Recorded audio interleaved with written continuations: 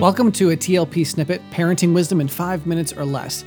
I'm your host, A.M. Brewster, and today I might need a little more than 5 minutes because I need to share with you a startling news story coming out of Ontario, Canada. The original news story was written by Sarah Taylor and published by The Blaze on June 5th. The article tells about Bill 89, also horrendously entitled the Supporting Children, Youth, and Families Act of 2017, which allows the government of Canada to intervene in someone's home if they do not support the, quote, gender expression or sexuality of their children. The Minister of Child and Family Services was quoted saying that he would consider parental discrimination on the basis of gender identity a form of abuse when a child identifies as one way and a caregiver is saying, no, you need to do this differently.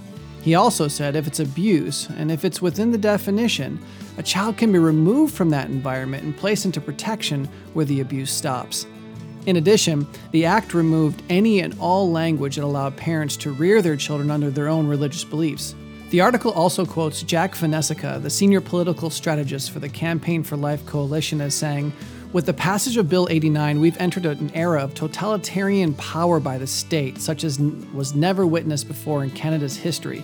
Make no mistake, Bill 89 is a grave threat to Christians and all people of faith who have children or who hope to grow their family through adoption. The government now has the authority to bust down your door and seize your biological children if you are known to oppose LGBT ideology and the fraudulent theory of gender identity if, for instance, some claim is made that your child may be same-sex attracted or confused about their gender, unquote.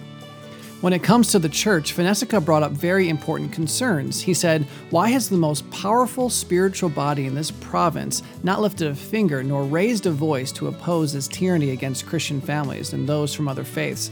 The lack of spiritual leadership is killing us. Every single time that liberals, either federally or provincially, roll out the LGBT juggernaut to take away our rights or to demonize us as bigots, we hear nothing but silence from the church. This has to stop, unquote. Ladies and gentlemen, we here at Truth Love Parent will not keep silent. Many of our listeners live in Canada, and many others live in areas of the world where they and their children could be killed for their faith. So a large percentage of you already know what it's like to live under such tyranny. But for those of us who live in America and who feel like we have nothing to worry about, may I say that Satan is not taking a break. Just because we have a conservative-leaning president in office now does not mean that our culture is poised on the threshold of not only attacking the Christian family, but also Christians themselves. In January of 2016, I wrote an article for Taking Back the Bible entitled, How to Kill a Christian.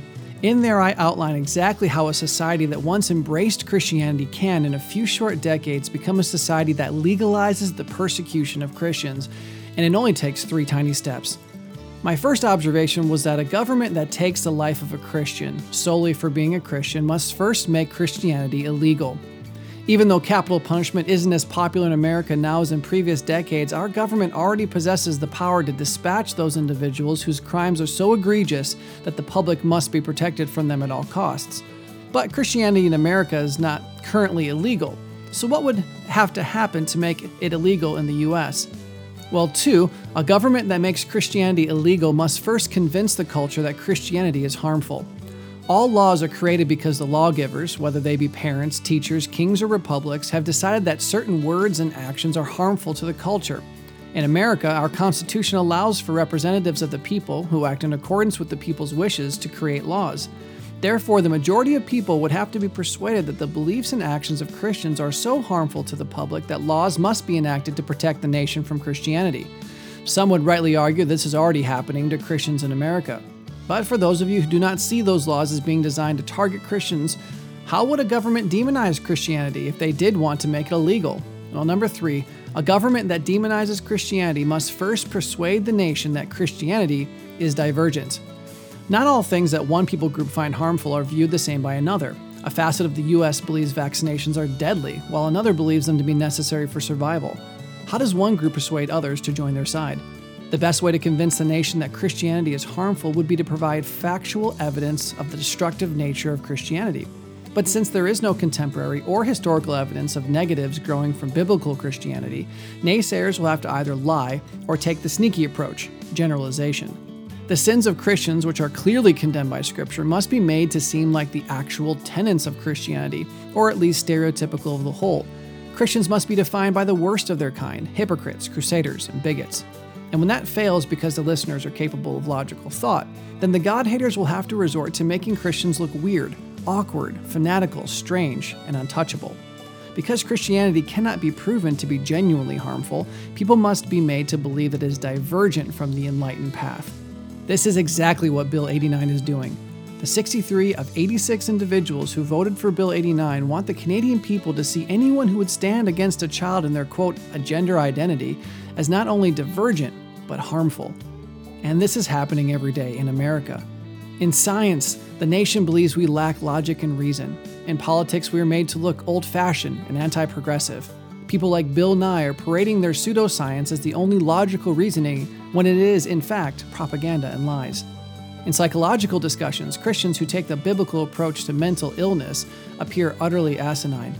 In cultural forums, Christians are verbally eviscerated for rejecting culturally quote-unquote beneficial practices like abortion and homosexuality. And of course, in matters of philosophy, atheists try to convince the general populace that Christians are infantile and backward for believing in a supernatural deity. As I said earlier, there are countries in the world where it is illegal not only for the government to kill Christians, but also for common citizens to get involved. There are countries in the United Nations that have made Christianity illegal. And of the 3 steps to making it legal to kill Christians in America, America's fully invested in the first and moving toward the second. I'm not going to provide a prediction or a timeline. I believe history does that just fine. But I will say that if Christians do not take this reality seriously, most of us will be completely blindsided when we discover that our faith in God is now illegal and punishable by death. However, I'm not suggesting we fear that day, but I am suggesting we do the following. Number 1, obey the Bible. It'll be hard for people to believe that Christians need to be locked up if every Christian they know is more loving, respectful, gracious, honest, obedient, and forgiving than they. Sure, Christians in secular nations will still be the outliers, will be strange, but it'll be difficult to demonize us if we commit ourselves to God's plan of loving, truth-proclaiming, redemptive relationships. Being different isn't inherently bad, and the world knows that. 2, stand against professing believers who don't obey the Bible. Christianity will be easily demonized as more and more of us are characterized by hypocrisy, pedophilia, embezzling, adultery, hatred, legalism, violence, and vitriol. When a professing Christian falls into these sins, those of us who love the Lord must first confront the sinning brother in a biblically loving way.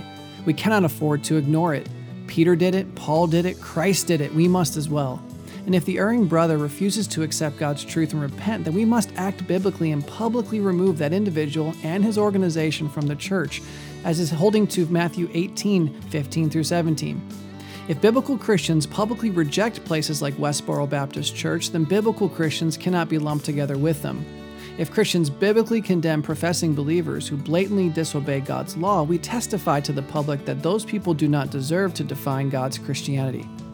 And lastly, we need to trust the Lord. There is no reason to fear what man can do to us.